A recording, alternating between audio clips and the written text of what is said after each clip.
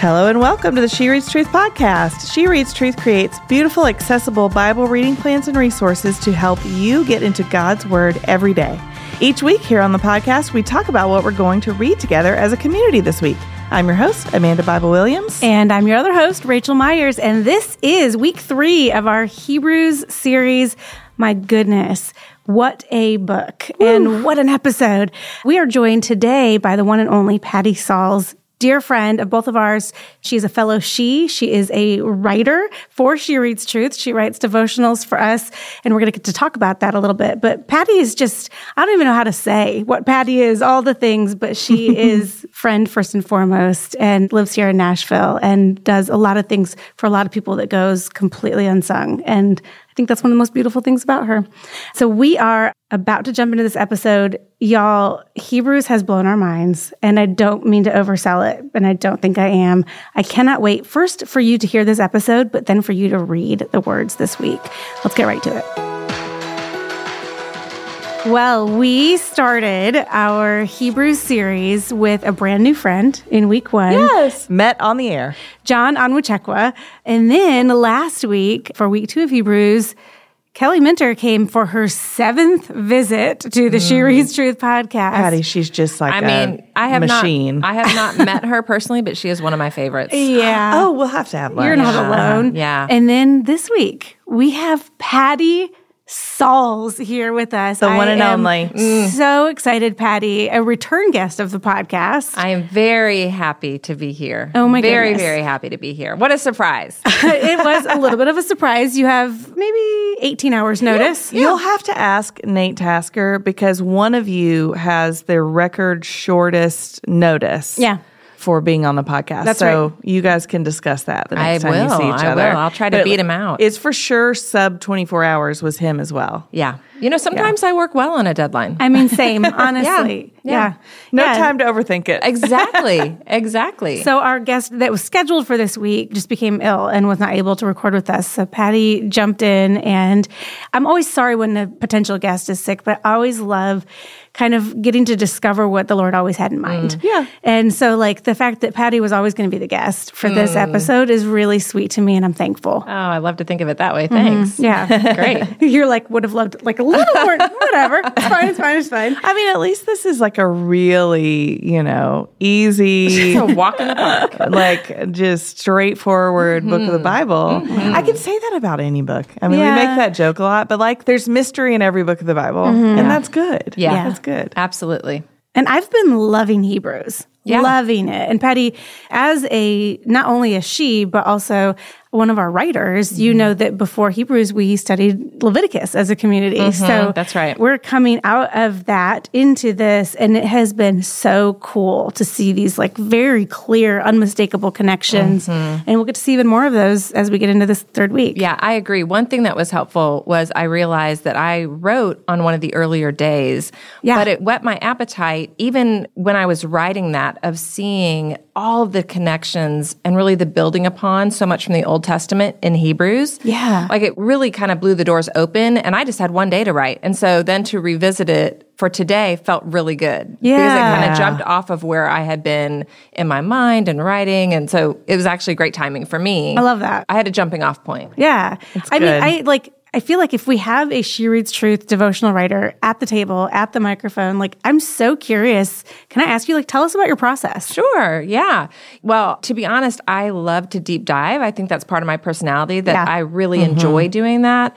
And so for those who don't know, writers with the devotionals, we get a topic of what study we're doing and then the scriptures. So I look at the scriptures and I pretty much kind of skim the whole book, even if it's a long one, because I want to know what's happening. I don't want to just, dip a toe in the middle of a book and not be related to the context of what's going on. So I kind of skim the whole thing and then do some extracurricular reading and study, and then I put it down. I make myself put it down because stuff will percolate. That's right. And so I try to do that early when I get an assignment and then let it kind of sit and percolate and then come to the computer and right away. I love that. And it doesn't write right away. It usually takes me a Sometimes, while. yeah. It takes me a while. But you're such a beautiful writer. I love when you write, and it's clear that you have done the work, done the reading, and even the extra study, which like isn't always necessary, but when you bring it, it's really cool to get to like see those extra things, but then you just bring you to it. I feel like it gives me an excuse to deep dive into scripture. Yeah. And I really think some of the things we're going to be talking about today to lead us in even to this week 3,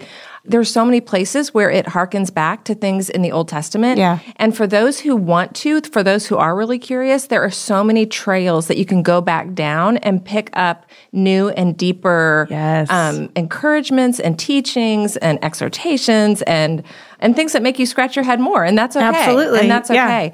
But there's so many jumping off points, even in this week 3, that also give us an excuse to sort of do some deep dives if we want to. And I love that. I love that about scripture in general, but I really felt this week because there's so many dots being connected between Old Testament and New in Hebrews. Love that. Okay, we will talk about Hebrews, but I want to know, so you have been, you're such a good example of just a person reading and studying scripture, being a student of scripture. Mm-hmm. You're not taking a class necessarily, right? You're not...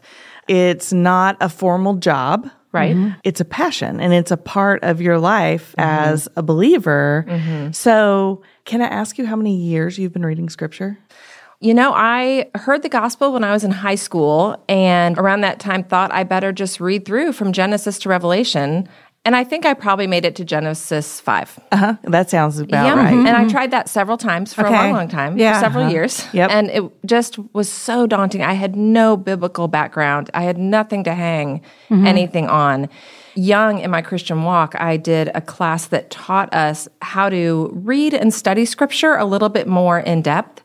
And I feel like that was the tool I needed to get started. And then, so I'd say for the past now 35 years, I've just really loved studying the Word of God and learning from pastors, sermons, resources, books, the podcast. I've learned so much from this podcast. So have we. Me too.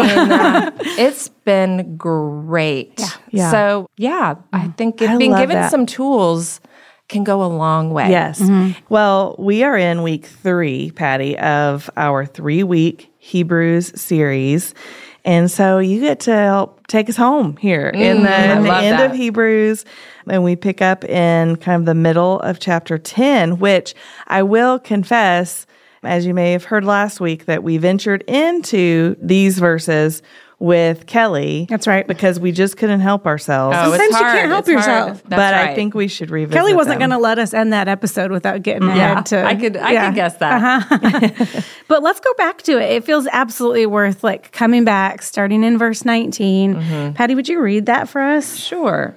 Hebrews 10, starting in 19. Therefore, brothers and sisters, since we have boldness to enter the sanctuary through the blood of Jesus, he has inaugurated for us a new and living way through the curtain, that is, through his flesh. And since we have a great high priest over the house of God, let us draw near with a true heart in full assurance of faith, with our hearts sprinkled clean from an evil conscience and our bodies washed in pure water.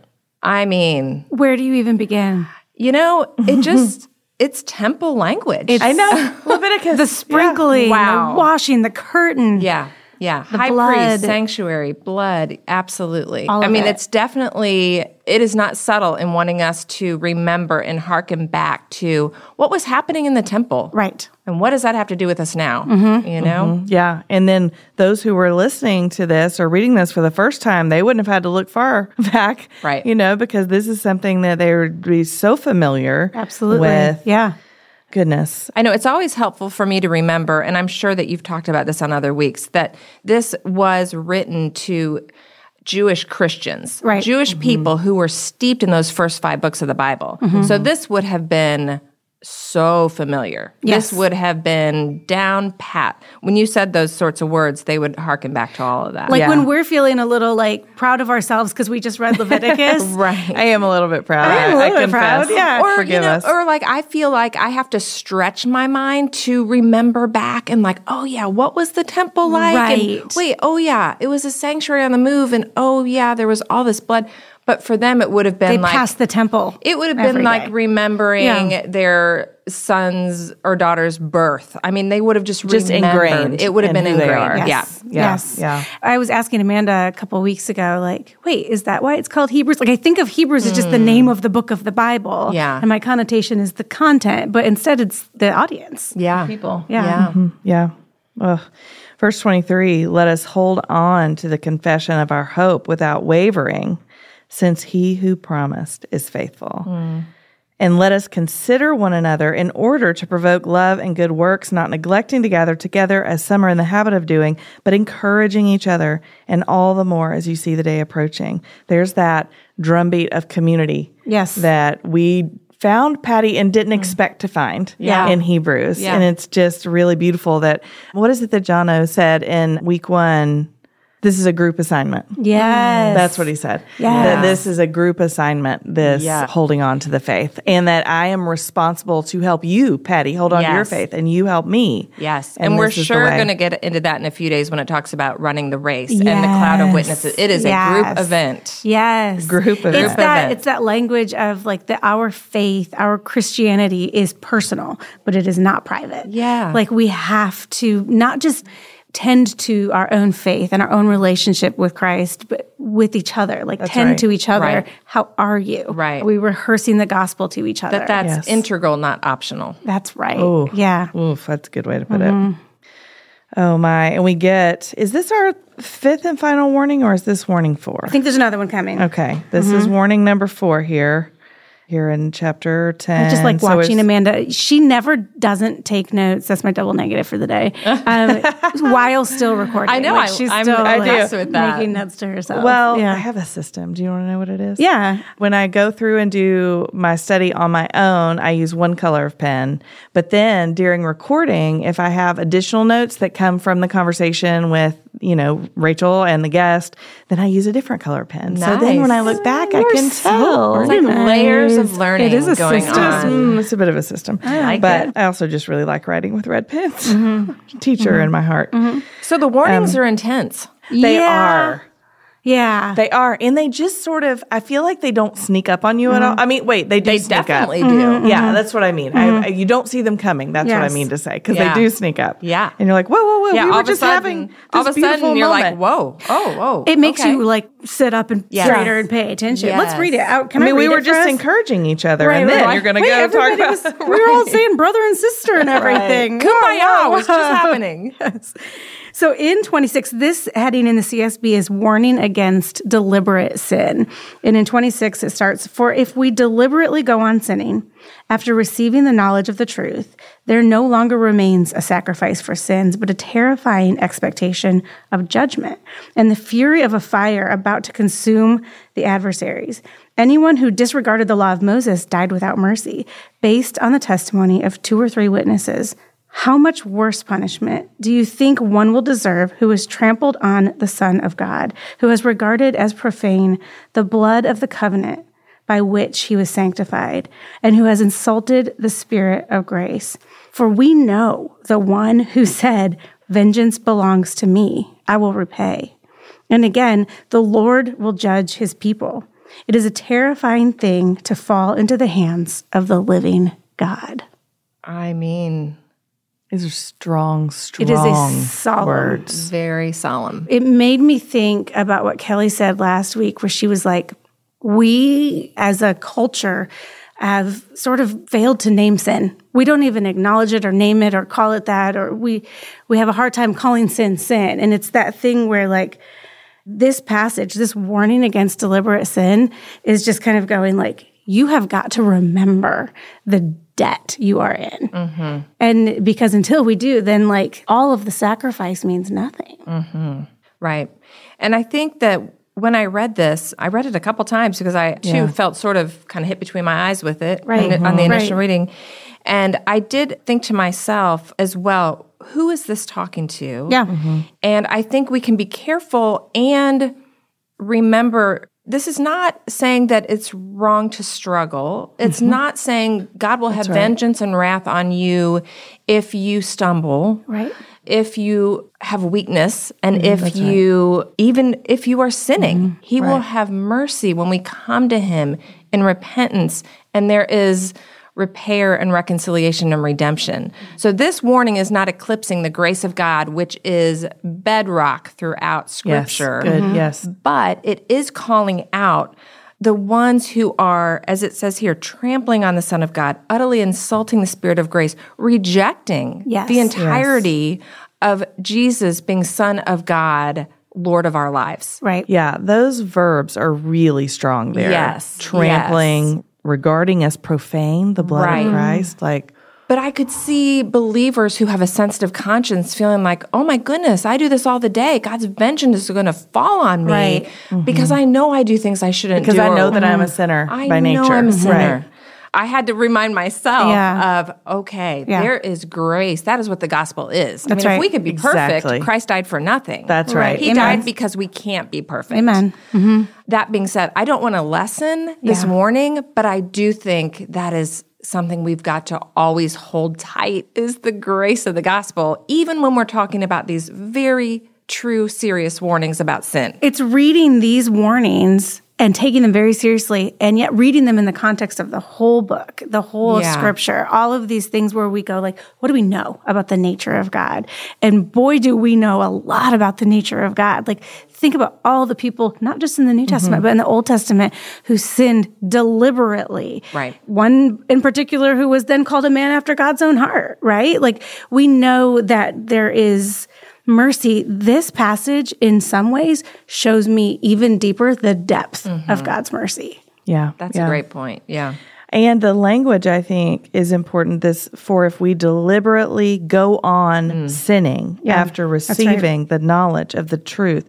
This is not the same language as I'm struggling with something. Because even to sense that you're struggling there's a conflict of conscience, there. But this language feels more like I'm not conflicted at all. It's a disregard. It's a disregard. Yes. So it's very different. And so what we talked about last week with Kelly, and the way Kelly put it was, if you're worried that you've committed the unpardonable sin, as we like to say, that then you haven't. Because you are being concerned about that indicates a certain posture of the heart. I think any concern indicates the presence of the Holy Spirit in your heart, which has softened it to a degree that this pricks it. Yes. So if your heart is pricked by this, your heart has been softened by the Holy Spirit. And the Holy Spirit is at work within you. Last week, earlier in chapter 10, this conversation about like our consciousness of sin. I'm going back now. Looks like it was verse 2, and it said, this language of like they would no longer have any consciousness of sins. And that's like what you're saying, Patty, where like the Holy Spirit is in us if we are indeed having that conviction and that consciousness of our sins. Amanda's flipping back now. She wants to read that. Ugh, I totally missed that. Yeah. In first reading. Like, it didn't dawn on me. I had so many questions. It was like, wait, how does, I had questions, but we had so many other things to talk about last week where I was like, but I'm glad we got to come back to it. Yeah. Yeah.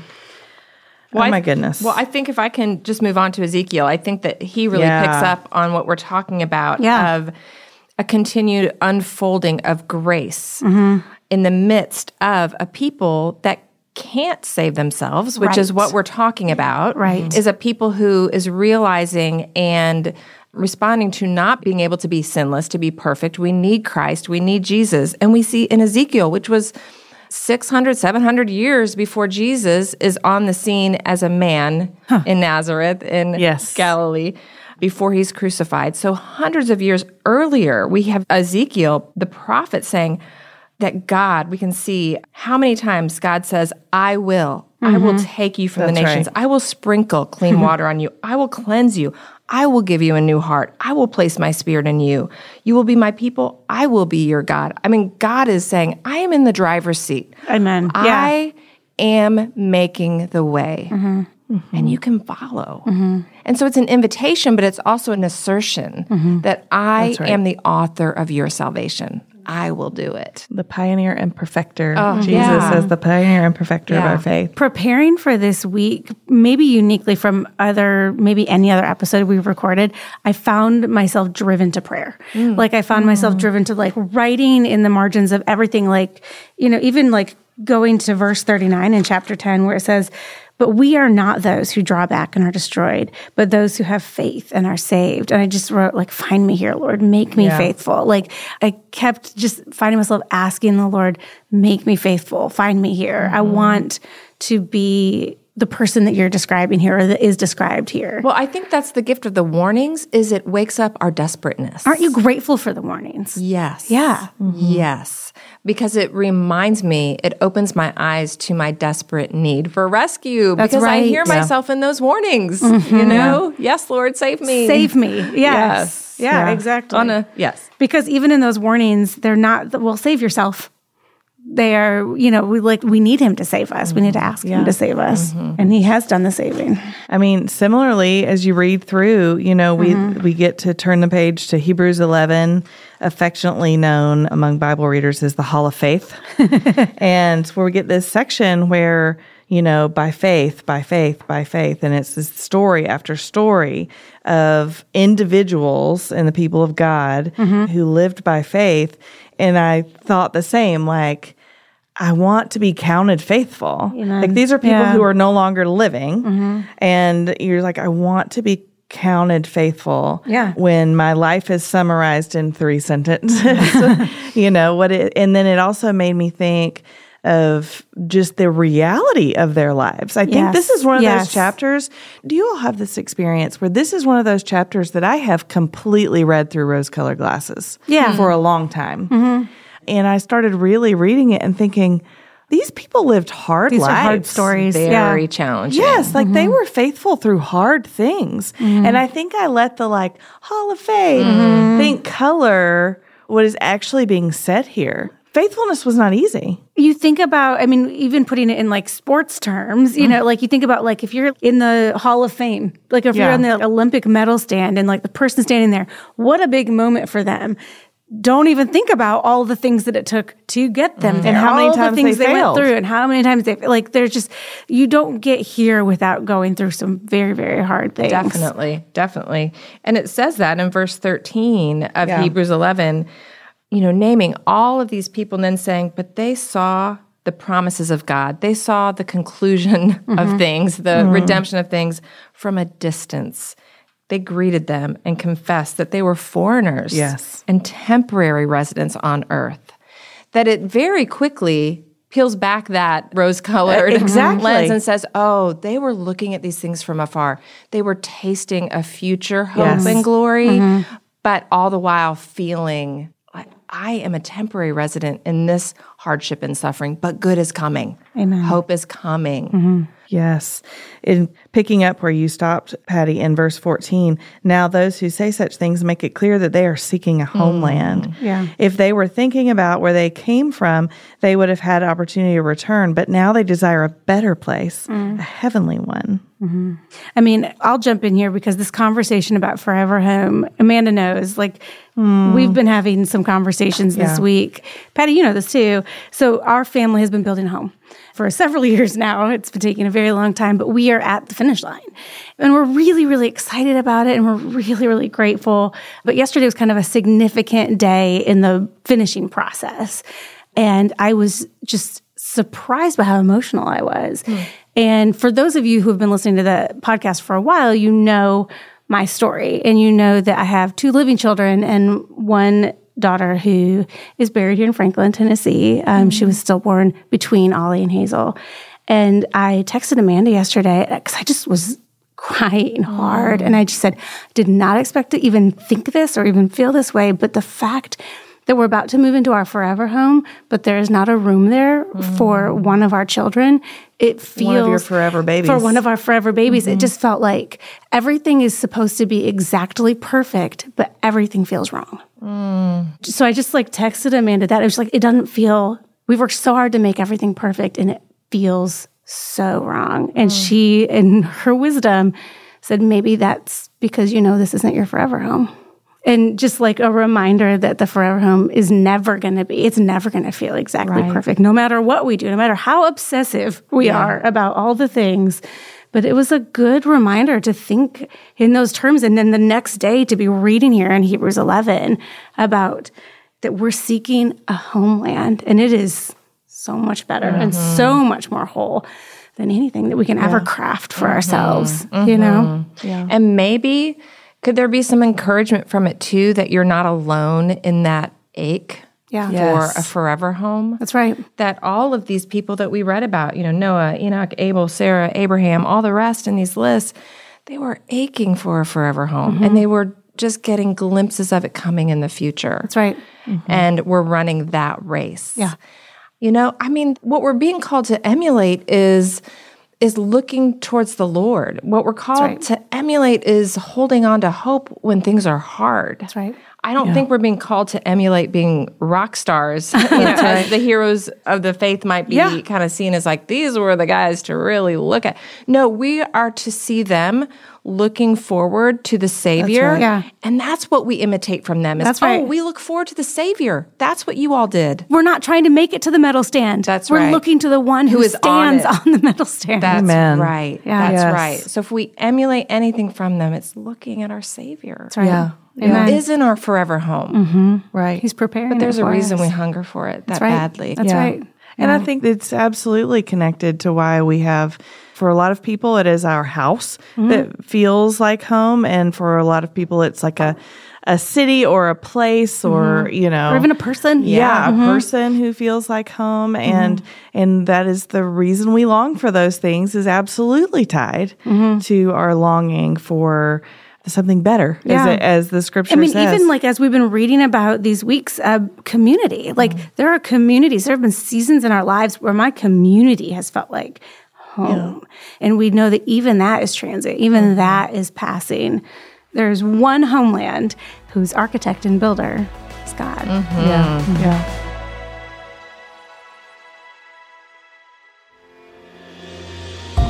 Hey friends, interrupting this conversation real quick to remind you that our Advent 2022 collection is live in the shop.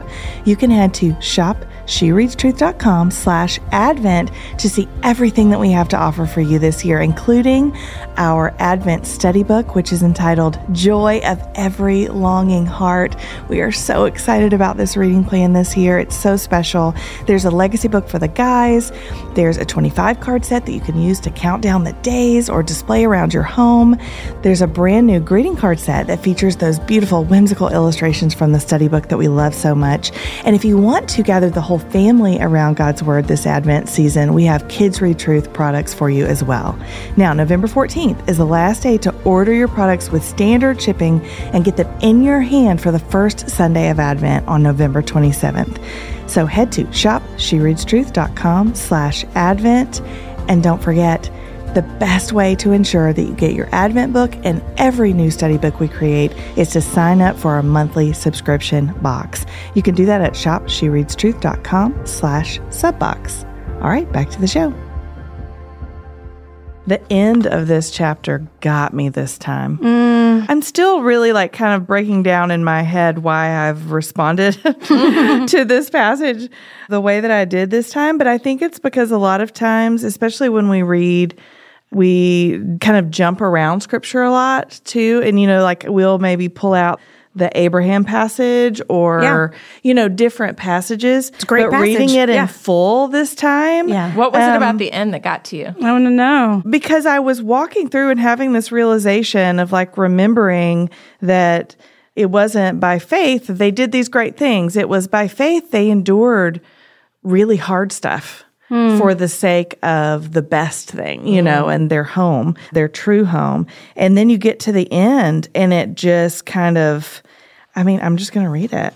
In verse 32, and what more can I say? I wish I knew who this was writing because I just really like them. I know.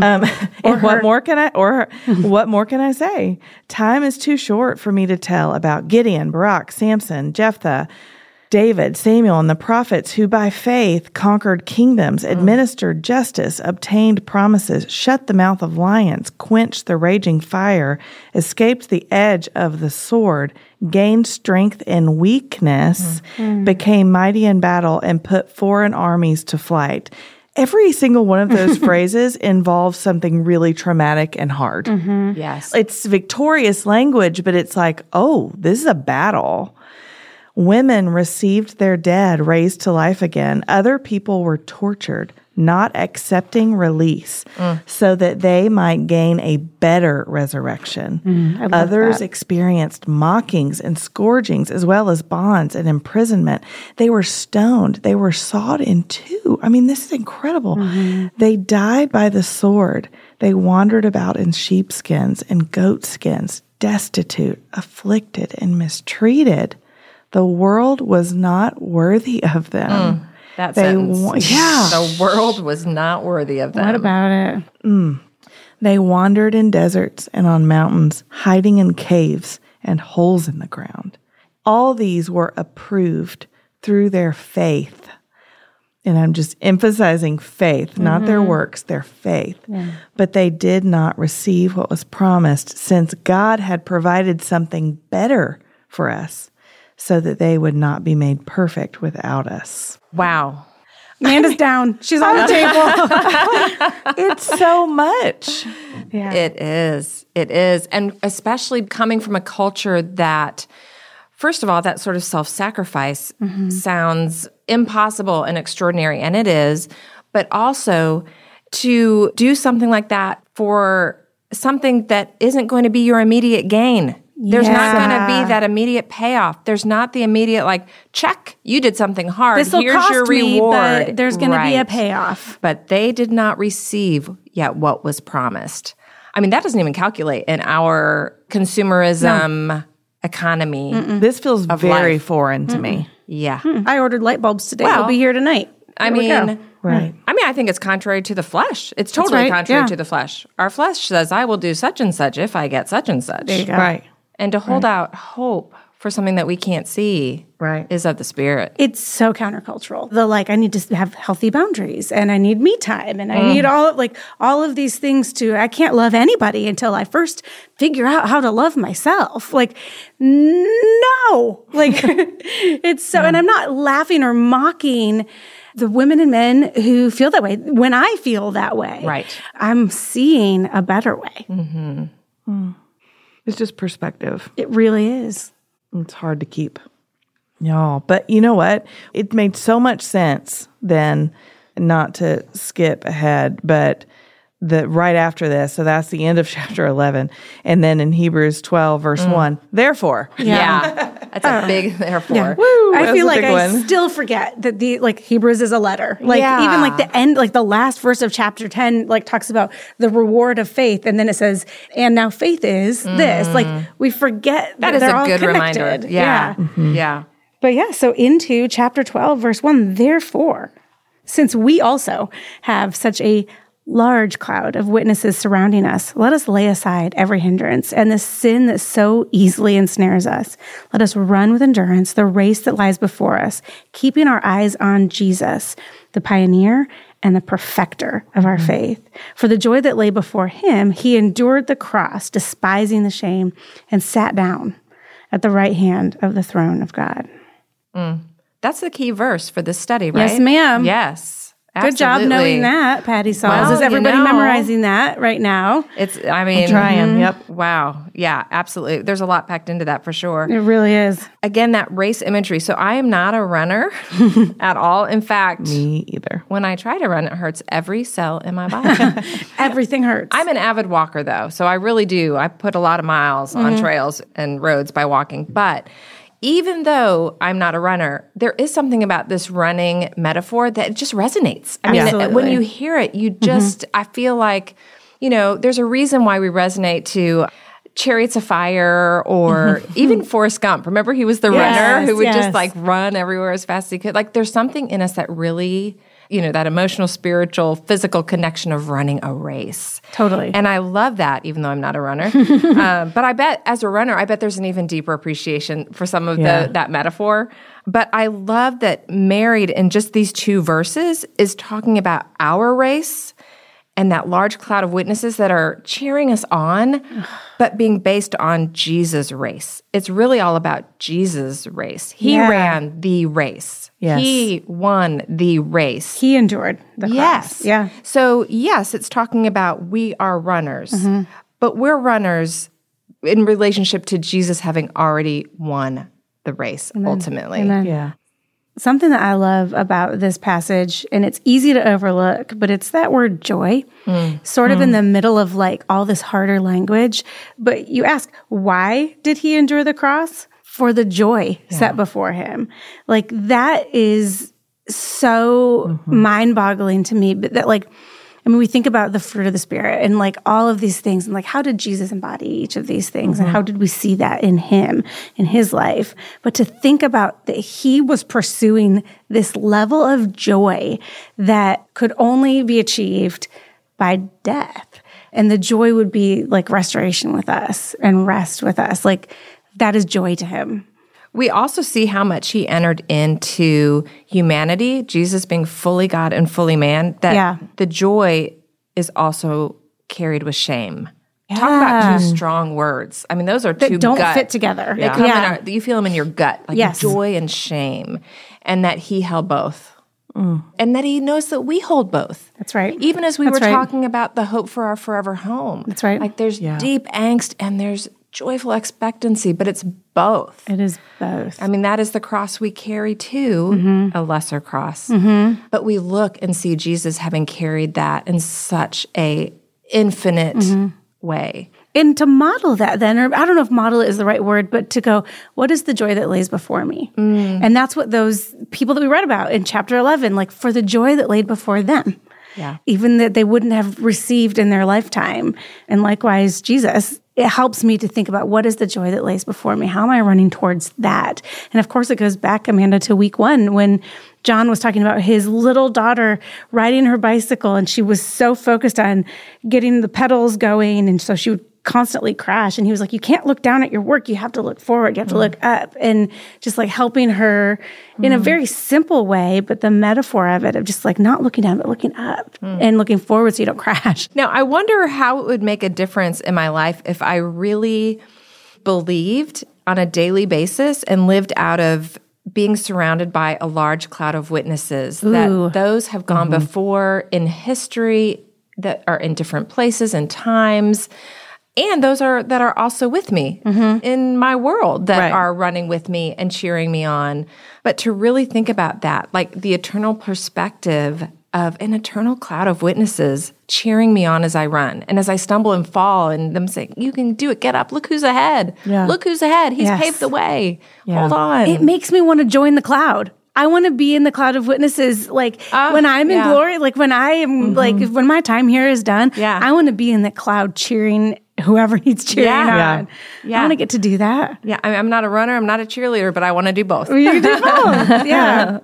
That's so good. So I don't mean to skate past the part about fatherly discipline, which is also beautiful in its own right. But I love that we get this call to faith in chapter 11, and then the reality of this group of witnesses, both in glory and here, who are running alongside us and have already run, and then that God loves us enough to discipline us for our benefit, the text says. Then we get another therefore. Therefore, in verse 12, strengthen your tired hands and weakened knees, and make straight the paths for your feet, so that what is lame may not be dislocated, but healed instead. That is such an interesting image to me. And I don't know if, I mean, this is just me reading this and I didn't do a word study. I'm just reading the text. That like, okay, it feels like the things that are a given here are, you're going to be tired. You're going to feel tired and weak. So strengthen your tired hands and your weakened knees. Make straight the paths for your feet, so that what is lame may not be dislocated, but healed instead. And this reminds me of this conversation that we're having, that like, we're not going to do this perfectly, and we're all going to feel ourselves, prone to wander, Lord. I feel it. Like we're all going to feel ourselves being pulled away or pulling ourselves away. And we need each other to remind one another, and we need scripture to remind us of what is true. We need the Holy Spirit to convict us and to comfort us, so that, in our weakness, that wouldn't lead us to this separation from Jesus or this rejection that we talked about. They're like, we're just afraid of, like, what is this warning? But healed and strengthened, and we stay on that path. And I don't know, there's probably some sort of scholarly take on this, but that these are our options, that we're all lame. Yeah. You know, like you can either, if my leg is hurt, I can either just keep running the way I'm doing, you know, or I can tend to it and let it, so it can either be kind of destroyed or it can be healed. And it really is showing that when it says strengthen, it's in the context of community. That's right. Yeah. It really is. Yeah. Yeah. Which goes immediately into verse 14, which says, it's the final warning. Warning number 5. Yeah. I've been looking for you. This warning against rejecting God's grace begins by saying, pursue peace with everyone and holiness. Without it, no one will see the Lord. So there's a real immediate community moment there. And then it goes on to say, make sure that no one falls short of the grace of God and that no root of bitterness springs up. Like all of this, just like, I'm so thankful for these words, like as we read them. So that no root of bitterness springs up, causing trouble and defiling many. And make sure that there isn't any immoral or irreverent person like Esau, who sold his birthright in exchange for a single meal. For you know that later, when he wanted to inherit the blessing, he was rejected, even though he sought it with tears, because he didn't find any opportunity for repentance. Yeah. Another thing that struck me in this was just that phrase, the root of bitterness springing up. Oh, man. I feel that in my heart. Bitterness. It's like jealousy. It's a yucky feeling. It is just a yucky feeling. And I was thinking about it as I was reading about those things that I can actively do, you know, being prideful, being critical, things that can make me have a rhythm of finding things not measuring up, feeling bitter, feeling disappointed. But I also then was kind of caught up short thinking, you know, another thing that allows bitterness to be stored up and spring up in my heart is passivity. Of not taking things to the Lord, of not coming to the Lord in confession, of not being in His Word on a regular basis, just being passive. Like if you do nothing to a garden, roots will grow. You don't have to do anything. Yeah. So I don't even have to be actively being Thinking and rethinking about whatever. I don't have to be actively bitter for bitterness to grow by me not tending to my relationships, by not tending to my relationship with the Lord, for me not taking the sin that I do know of and searching for an opportunity for repentance. Right. Yeah. So in that passivity, that lack of action, the bitterness grows. I mean, I'm sure we can all tell stories of seeing weeds grow in our gardens, and I didn't have to plant a weed seed. No, ma'am.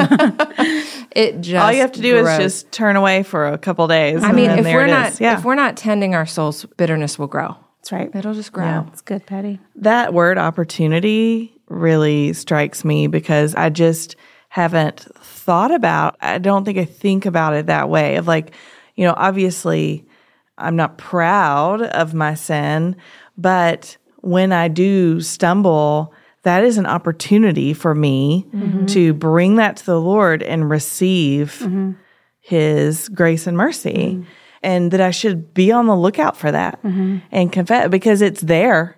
Right. If I'm not finding it, it's not because it's not there. Yeah. Right? And Amanda, as a member of the royal priesthood, right? Like we have every opportunity to approach the throne of grace. We do not have to wait until the Day of Atonement or to bring the blood of goats or calves or anything. Like we have every opportunity for repentance. I love that. And I mean, I say a lot, words matter, and that's a word that matters. Like it doesn't say he didn't do his duty of repentance. He didn't repent. He didn't find the opportunity. That's like gift language. Like you didn't take advantage of this gift. You didn't take that opportunity, you know?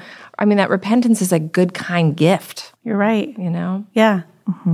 So how about that Thursday reading that in the book is titled An Unshakable Kingdom? Yes. That should be my band name. Unshakable Kingdom. Sure. Yeah, this might have been my favorite day of the week. Really? Of reading. Patty Sauls, tell us more. I think so. I really do. You know, I think I love a clear comparison. I love a clear link. Speaking of links between the Old Testament and the New Testament. And here we have right in the beginning of Hebrews 12, where we have a picture of Moses way back in the Old Testament on Mount Sinai. That's where the law was given. And it is not pretty. It is, you've not come to what could be touched. You can't even touch it. A blazing fire, darkness, gloom, storm, a blast of trumpet, the sound of words, those who heard it begged that not another word would be spoken. An animal, if it touched it, it would have to be stoned. Moses came saying, I am trembling with fear. That is Mount Sinai. That is the old covenant, the old way of we have got to pay for our own sins. We have to cleanse ourselves, sacrifice, and make a way to be right with God on our own. Yes. Human effort, human effort, human effort. Then immediately it says in verse 22, this is my favorite verse of this section. Instead of this horror show, you've come to Mount Zion, to the city of the living God, the heavenly Jerusalem, to myriads of angels, a festive gathering, to the assembly of the firstborn whose names have been written in heaven, to a judge who's God of all, to the spirits of righteous people made perfect, and to Jesus, the mediator of the new covenant, and to the sprinkled blood, which says better things than the blood of Abel. So instead of it being a human effort and horror show, it is a glory of joyful singing, a festive gathering, a place where Jesus has made people perfect, righteous people made perfect, not made themselves perfect, made perfect by the mediator, Jesus. That's the new covenant. So we go from Mount Sinai and the law which crushes to Mount Zion where Jesus' blood shed for us frees us. There could not be a clearer unfolding of the old covenant to the new covenant. I love this, Patty. Yeah. Love it. Love it. Yes. I hadn't noticed that, which says better things than the blood of Abel. And it makes me go straight back to what Genesis 4, where it says, and his blood still cries out from the earth. I didn't think about, oh, wow. Yeah. I mean, that is spilled blood that cannot get the job done. Right. Any blood besides Jesus spilled as sacrifice just cries out for more to be done. It is not sufficient. Yeah. But the blood of Christ was sufficient. There's no more crying, no more tears, no more pain. Yeah. So beautiful. And that's why it's a kingdom that cannot be shaken. And that's what leads us to be thankful. I love that. I want to actually read that cannot be shaken part because it is so good. Even starting in verse 26, his voice shook the earth at that time, but now he has promised, yet once more I will shake not only the earth, but also the heavens. This expression, yet once more, indicates the removal of what can be shaken, that is, created things, so that what is not shaken might remain. Therefore, since we are receiving a kingdom that cannot be shaken, let us be thankful. By it, we serve God acceptably with reverence and awe, for our God is a consuming fire. Cannot be shaken. I mean, any other system of salvation is shaky ground. Yeah. Only the kingdom of Jesus Christ is unshakable. I love that, just like that picture of like we can shake things out and everything that can be shaken will be shaken, but there is a thing that cannot be shaken out. Yeah. Yeah. And then Hebrews 13, the final exhortations. I mean, what a landing, too. What a beautiful I just underlined like the whole thing, almost. Like, to me, it feels like I want to talk about it, but I just want to, I want our listeners to hear it. Can we just read Hebrews 13? Yeah, want to do a little round robin? Yeah, start us out, Patty. Sure. Hebrews 13. Let brotherly love continue. Don't neglect to show hospitality, for by doing this, some have welcomed angels as guests without knowing it. Remember those in prison as though you were in prison with them, and the mistreated as though you yourselves were suffering bodily. Marriage is to be honored by all, and the marriage bed kept undefiled, because God will judge the sexually immoral and adulterers. Keep your life free from the love of money. Be satisfied with what you have, for he himself has said, I will never leave you or abandon you. Therefore, we may boldly say, the Lord is my helper. I will not be afraid. What can man do to me? Verse 7, remember your leaders who have spoken God's word to you. As you carefully observe the outcome of their lives, imitate their faith. Jesus Christ is the same yesterday, today, and forever. Don't be led astray by various kinds of strange teachings, for it is good for the heart to be established by grace and not by food regulations, since those who observe them have not benefited. We have an altar from which those who worship at the tabernacle do not have a right to eat. For the body of those animals whose blood is brought into the most holy place by the high priest as a sin offering are burned outside the camp. Therefore, Jesus also suffered outside the gate, so that he might sanctify the people by his own blood. Let us then go to him outside the camp, bearing his disgrace. For we do not have an enduring city here. Instead, we seek the one to come. Therefore, through him, let us continually offer up to God a sacrifice of praise, that is, the fruit of lips that confess his name. Don't neglect to do what is good and to share, for God is pleased with such sacrifices. Obey your leaders and submit to them, since they keep watch over your souls as those who will give an account, so that they can do this with joy and not with grief, for that would be unprofitable for you. Pray for us, for we are convinced that we have a clear conscience, wanting to conduct our lives honorably in everything. And I urge you all the more to pray that I might be restored to you very soon. Now may the God of peace, who brought up from the dead our Lord Jesus, the great shepherd of the sheep, through the blood of the everlasting covenant, equip you with everything good to do his will, working in us what is pleasing in his sight, through Jesus Christ, to whom be glory forever and ever. Amen. And then this little closing, because it is a letter. Brothers and sisters, that's right, with our elder brother Jesus, I urge you to receive this message of exhortation, for I have written to you briefly. Be aware that our brother Timothy has been released. If he comes soon enough, he will be with me when I see you. Greet all your leaders and all the saints. Those who are from Italy send you greetings. Grace be with you all. This is the word of the Lord. Thanks be to God. Thanks be to God.